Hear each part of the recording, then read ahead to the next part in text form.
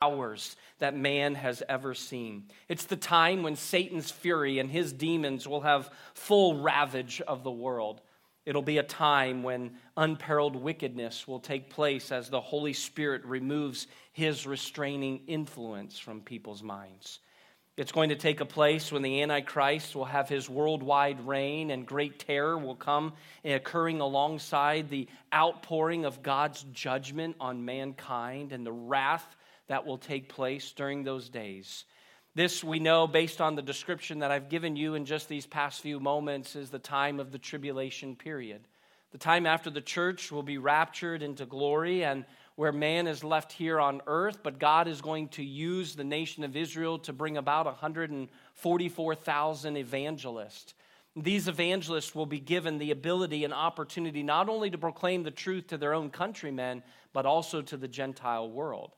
This is going to be a time where the message is going to be clear, but it'll also be coming through a time where it's not as easy to put their faith and trust in Jesus Christ as it has been through these years. This is going to come at a time where the mark and the label of those who are following the Antichrist will be given to those, and those who refuse will be clearly identified and known. But this is going to be a moment that in time of history, where is recorded in Revelation chapter 7, that these 144,000 Jews that God uses to make a great impact with the gospel, to see multitudes of people come to know Jesus Christ, that we can't even count them. And so as we look at our text tonight in Revelation chapter 9, you'd say, how does all of this piece together with these spiritual friendships? And that's a really good question I'm wondering myself. No, not really. We're going to bring it all into connection here. In Revelation chapter 7, verse number 9, John is here, and of course the book of Revelation, though we don't have time for a full recap, we know that he is on the Isle of Patmos in exile alone. He's the last of the 12 who has not yet been martyred. He is remaining and sees this great vision, documents the words, gives it to us now as the book of Revelation, and this becomes yet another vision that he sees. And so when we come to verse number 9 of chapter 7, after this one vision of 144,000 Jews that God will call out, 12,000 from every tribe, and use those 144,000, he says, after this I beheld, and lo, a great multitude, which no man could number, of all nations and kindreds and people and tongues. They stood before the throne and before the Lamb. They were clothed with white robes and palms in their hands. They cried with a loud voice, saying, Salvation to our God, which sits upon the throne and unto the Lamb. And all the angels stood round about the throne and about the elders and the four beasts, and they fell before the throne on their faces and worshiped God. They said, Amen, blessing and glory and wisdom and thanksgiving and honor and power and might be unto our God forever and ever. Amen. What a powerful verse there, verse 12. Verse 13, one of the elders answered, saying unto me, What are these which are arrayed in white robes, and whence came they? Well, I said unto him, Well, sir, thou knowest. And he said to me, These are they which came out of the great tribulation, and have washed their robes, and made them white in the blood of the Lamb. Tonight we partner alongside of John to see this great vision and the descriptions that he gives. And we're seeing kind of how does this relate to these spiritual friendships? Well, this picture of the great multitude that is innumerable, gathered around the throne of God worshiping him, shows, as verse number 9 gives us, a kindred of every nation, kindred, people, and tongues standing before. So it's really important for us to understand in the study of spiritual friendships that diversity is something that happens very naturally within the family of God. This diversity is crucial, it's important, and so I want us to kind of study a little bit about that tonight. Now remember, in verse number 9 and 10, these people that are being gathered there at the throne and worshiping are those Gentiles who have been saved through faith during the tribulation. And so this is not the same 144,000 that are recorded in verse 1 through 8, because that was a number that had a beginning and end to be able to calculate and to figure. This is going to be a great multitude of people who are saved through the tribulation period. And so let's look a little bit tonight into the diversity and what it teaches about spiritual friendships. Let's pray. Father, We again ask for your wisdom tonight. I thank you for a church family eager to grow together and to learn together. And as we look to our own lives in a very practical way of developing spiritual friendships, I would pray that tonight would be of a help to us, that as we follow this model of heaven, looking at these healthy relationships, that it teaches us that we must make room for diversity. And so as we study that together tonight, would you guide us with your thoughts in Jesus' name? Amen. Now, we understand that with these type of spiritual relationships, these spiritual friendships, the diversity is going to enrich us with these relationships. They help us to improve the quality of our relationship. And when we look at this diversity, the text is going to tell us several things by which I think are good lessons for us to learn. The first thing in verse number 9 is that differences don't have to divide our friendship. In verse number 9, after this I beheld, and lo, a great multitude which no man could number, of all nations and all kindreds and all people and all tongues. They stood before the throne. So the differences that we have don't have to divide us. David Lastly, when he teaches his class through the book of Revelation, he and I were having a quick conversation this afternoon, and gave us this thought. It's important that that people do not lose their cultural identity when they become Christians. This is certainly apparent as you have the privilege to meet people from different cultural backgrounds. There's going to be a lot of differences by which we were raised, the homes that we came from, the schools that we attended, the studies that we've had, or what we've kind of set out as our path for biblical standards and biblical principles by which we live by. Now, we know, certainly studying the Jehovah's Witnesses tonight, it gives us a refresher and a reminder that there are essential doctrines by which we need to stand on and we believe firmly in, and we don't waver from those things. It's also important that we as biblicists understand what those things are. Remember, we're going to die for that name of being a Bible follower. We will fanatically follow Jesus Christ. We will not back away from the truths that are taught in His Word.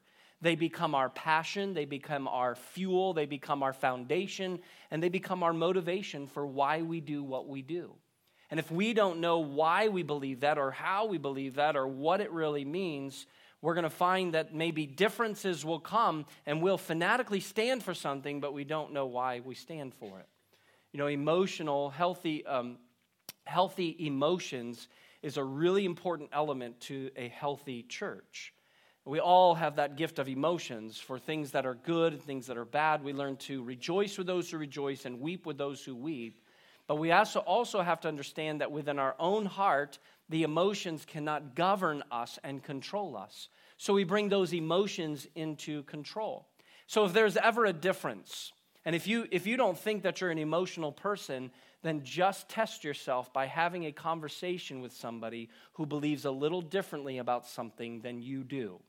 Maybe it's about a football team, or maybe it's about a favorite food, or maybe a restaurant, or a car, a kind of vehicle that's the most powerful. Maybe it's a vacation spot. How many of you want to go to the mountains for vacation? How many of you want to go to the beach for vacation? How many of you want to stay at home for vacation? All right? So we all have different things that we're driven by, that we're attached to. But in God's world, in God's family, we know that these differences don't have to divide us. When I think back at this passage of Scripture, John is describing this vision of heaven, and he emphasizes the diversity of this crowd. There is reason why he gives us this diversity. There is a purpose for why he says that you could not number these people, and they were coming from every nation, kindred, people, and tongues. And they stood with differences, but those differences did not divide them. And they were saying, as from every tongue, that they were in unison together about something very important. When I think back at some of the opportunities that I've had to travel to different countries with mission trips, or preaching at a Bible conference, or whatever it was of the opportunity, I think back and I can just picture all of the different places that I worshiped with God's people. I think about in Panama when we were in the jungles doing soccer clinics and feeding off of the river and sleeping out under the stars.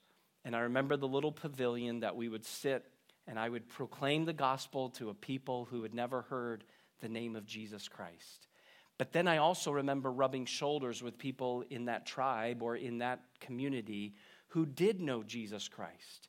And when you had conversation with them, though they did not have the niceties that I was used to, they still had an overwhelming joy because we had a common bond of Jesus. I remember in Togo, West Africa, sitting in the gazebo under the hot sun of February weather there.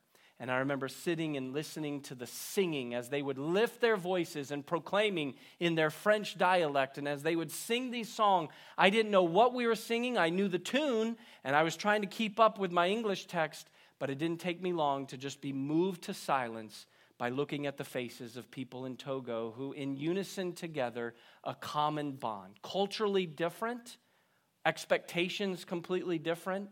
I didn't necessarily hope that I could bring back the vision and idea to Parkway, that we could maybe just sit on some homemade benches for our church service, or that we could have an open gazebo to be able to do our church, or that the kids program would happen maybe 40 feet over in the dirt and stones as they listen to their Bible story.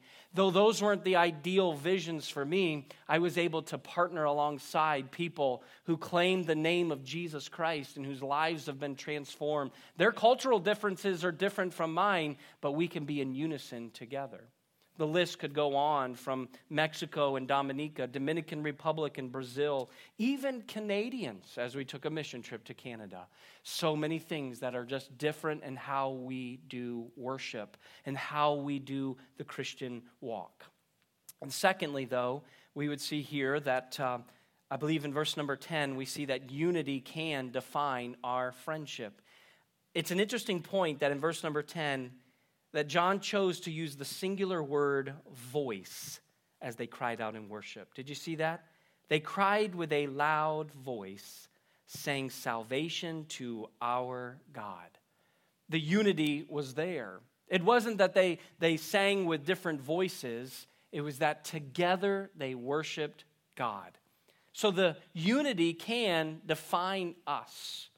Apart from as a church family, we know that unity is important in spiritual friendships. Now remember, this is the whole topic tonight, spiritual friendship. So differences in our friendships do not have to divide us. There's a lot of things that I see differently with some other people, not essential doctrines, but there are different ways. I've got some friends here in the community that worship different than I worship, but they worship the same God. I've got friends who I interact with on a very regular basis who maybe have some different biblical standards or biblical principles by which they raise their home or govern their life by. But again, we come back together in unity on the essential truths of God's Word. So here in our spiritual relationships and our spiritual friendships, though there are differences, we can be defined by the things that we are unified in. They were coming from every nation, kindred, people, and tongue, culturally different from one another, but they were unified with one voice on one God. I think that's why it's really important here for us to understand why it's a pretty big deal about the Jehovah's Witnesses.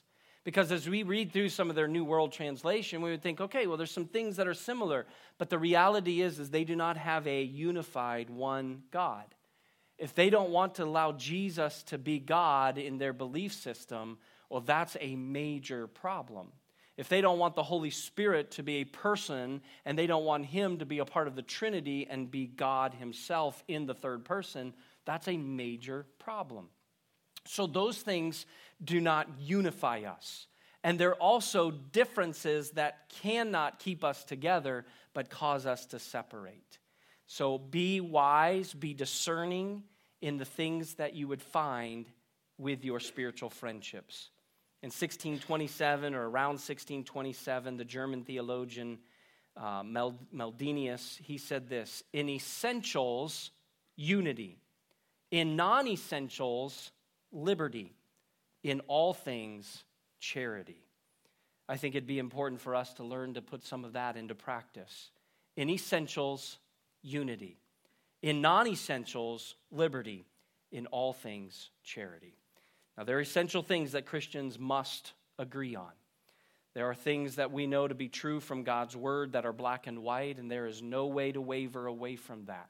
And so we find our unity in that. There are non-essential beliefs that can vary from one generation to another, that's where we have to learn a little bit of flexibility. But you're going to find that you're a part of a church family as well as a part of spiritual friendships that are not taking the essentials and trying to waver from them.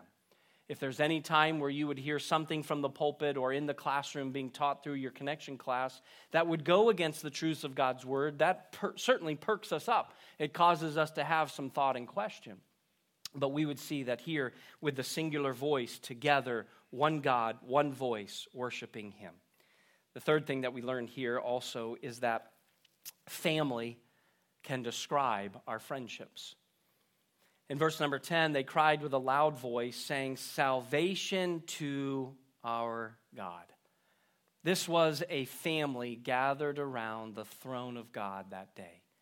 The vision that John saw with all of those that had been saved during the tribulation period is now gathered to worship in peace and protection. These are people who have seen darker days than we will ever see. These are people who had to take a stand for righteousness bigger than we ever will. These are people who have survived something so great and yet have done it with a perfect peace that has now brought them as a family to the throne of God. How can they not respond any differently than to lift their voices in great adoration and worship? In verse number 12, "Amen, blessing and glory and wisdom and thanksgiving and honor and power and might be unto our God forever and ever."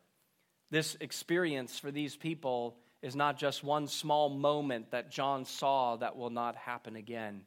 As they said, this will be forever, something that they will continue to be a participant in. And so that's why we have to be reminded, not only as a church family, but as believers in Christ with spiritual friendships and spiritual relationships, that we're a family. We're together, and we're going to plug away together. Guess what? We get to spend eternity together. I don't know if we'll crisscross or what we're going to do in heaven.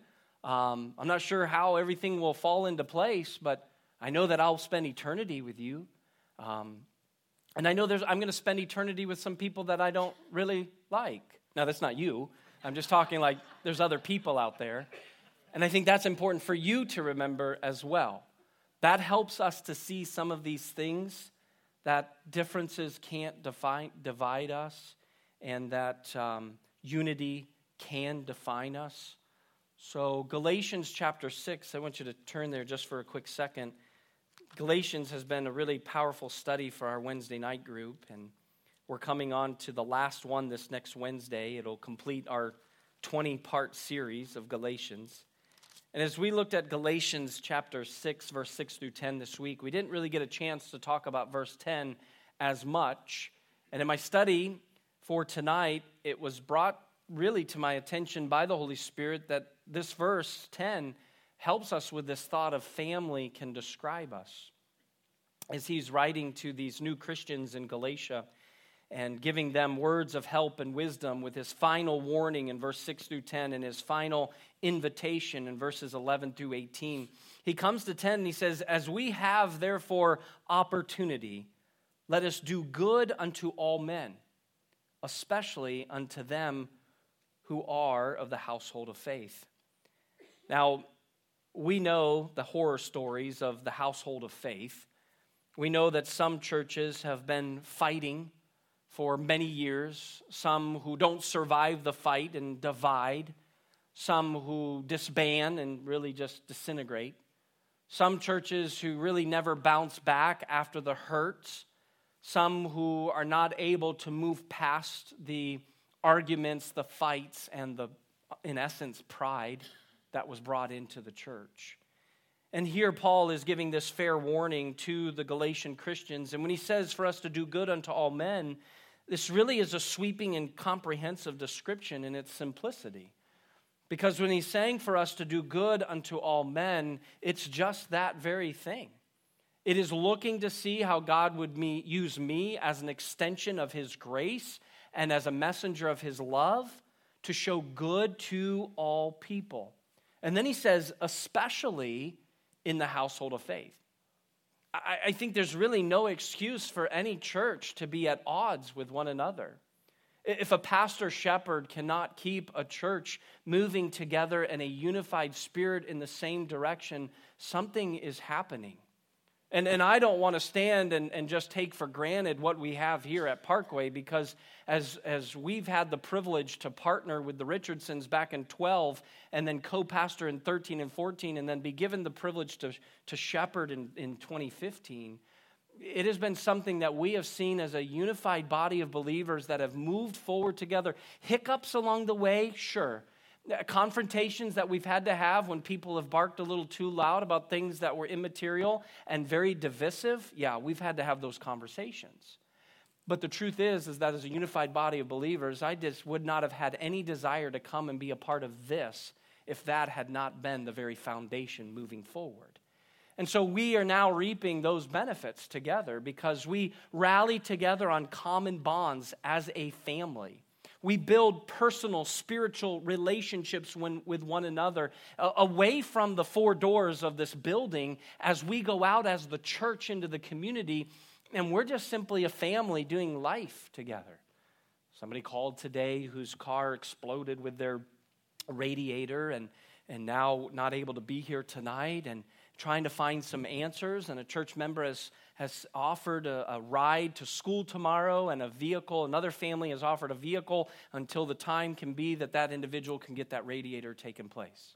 And by the way, it's not the faithful Toyota Sequoia that blew up, all right? That thing will move on forward, knock on whatever this is, all right?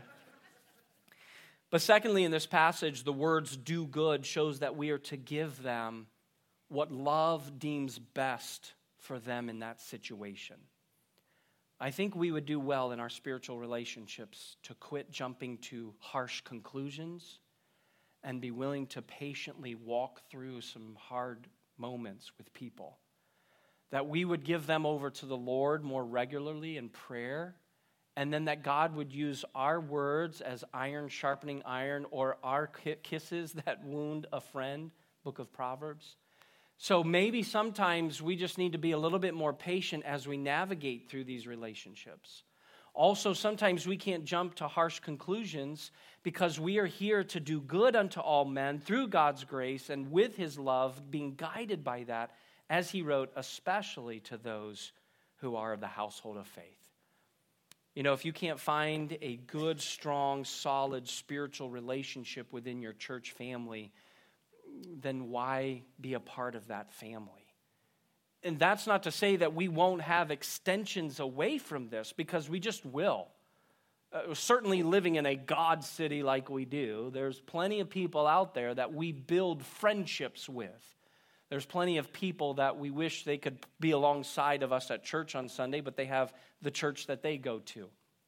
But in building those friendships and relationships, it's important that diversity will span across every element to take us to new heights and levels. Our church community, our individual relationships, our ministry partnerships, they should include people with different cultural backgrounds, with different nationalities, with different skin colors, with different parts of what they bring to the body of Christ. And if we ever become a church that shies away from that, which unfortunately, by the way, there are plenty of churches like that. But I'm thankful that this church pushes far away from that mentality. As when you see an individual out in the community, you see somebody in your neighborhood, you see them as an opportunity to share the love of Jesus with them. Well, Revelation chapter 7, there's a lot to this text in context to what John is seeing. But I like how we can just come alongside to what took place there after the tribulation period, the Christians who were brought to that throne, and we see. Now, unfortunately, we don't get to be a part of that experience, but there's going to be so much more that we'll get to be a part of. And I'm thankful as God's church and as God's people, we're going to be represented by all nations, all tongues, and all kindred and all people. And so as we one day will worship around the throne room of God, I look forward to being in those spiritual relationships and friendships. This week, look to see how you take that next step. Look to see how you can begin to develop or continue to develop that. By the way, diversity here means that It may be somebody that has kids or no kids. It may be somebody younger than you or somebody that's older than you. It might be somebody that comes from the same cultural background as you or somebody that doesn't. So there's a lot of things that what diversity means, and that's why that diversity has become a core value of Parkway, is that we don't get into our little cliques of us four and no more. We don't just get into our own little comfort zones and think this is all I need, but we're always looking to extend to do good to all people, especially those who are in the household of faith. This week, let's go out and continue to build these spiritual friendships. Father, thank you that differences don't have to divide us. And I know that even represented in this room tonight, there are just cultural background differences. There are so many different ways of how we grew up and the things that we learned and places we've been and experiences that we have. And so those differences do not have to divide us. And I'm thankful that unity defines us and brings us to a place where we have unified together with one voice, with one message, with one God. We take our focus and make it gospel-centered. And then, Father, I thank you for a family. I love being a part of a family that is moving in the right direction. In a family, there's always disagreements. I know that sometimes we argue, we complain, and sometimes we just don't like the other person at that moment. But a part of a family means that we work through those disagreements. We bring it all back to unity. We bring it all back to pursuing the same goal. And so with our spiritual friendships, with our spiritual relationships, may you give us diversity. May we not just always bond and talk to those who are just like us. That's really easy to do. It's really easy to find ourselves in that comfort zone. But we want to have friends in our life that are willing to rebuke us, that are willing to confront us, that are willing to be patient with us, that are willing to walk through life's difficult moments with us, who will rejoice with us and cry with us. We need spiritual friendships and spiritual relationships that we can study God's word together, that we can take steps of growth together, and that we can pray together and pursue you together. So, Lord, would you raise those type of friendships and relationships up within this church?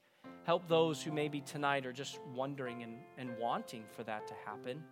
Would you bring somebody into their life very soon that would open that door? Would we also be willing to be that investment in somebody else's life?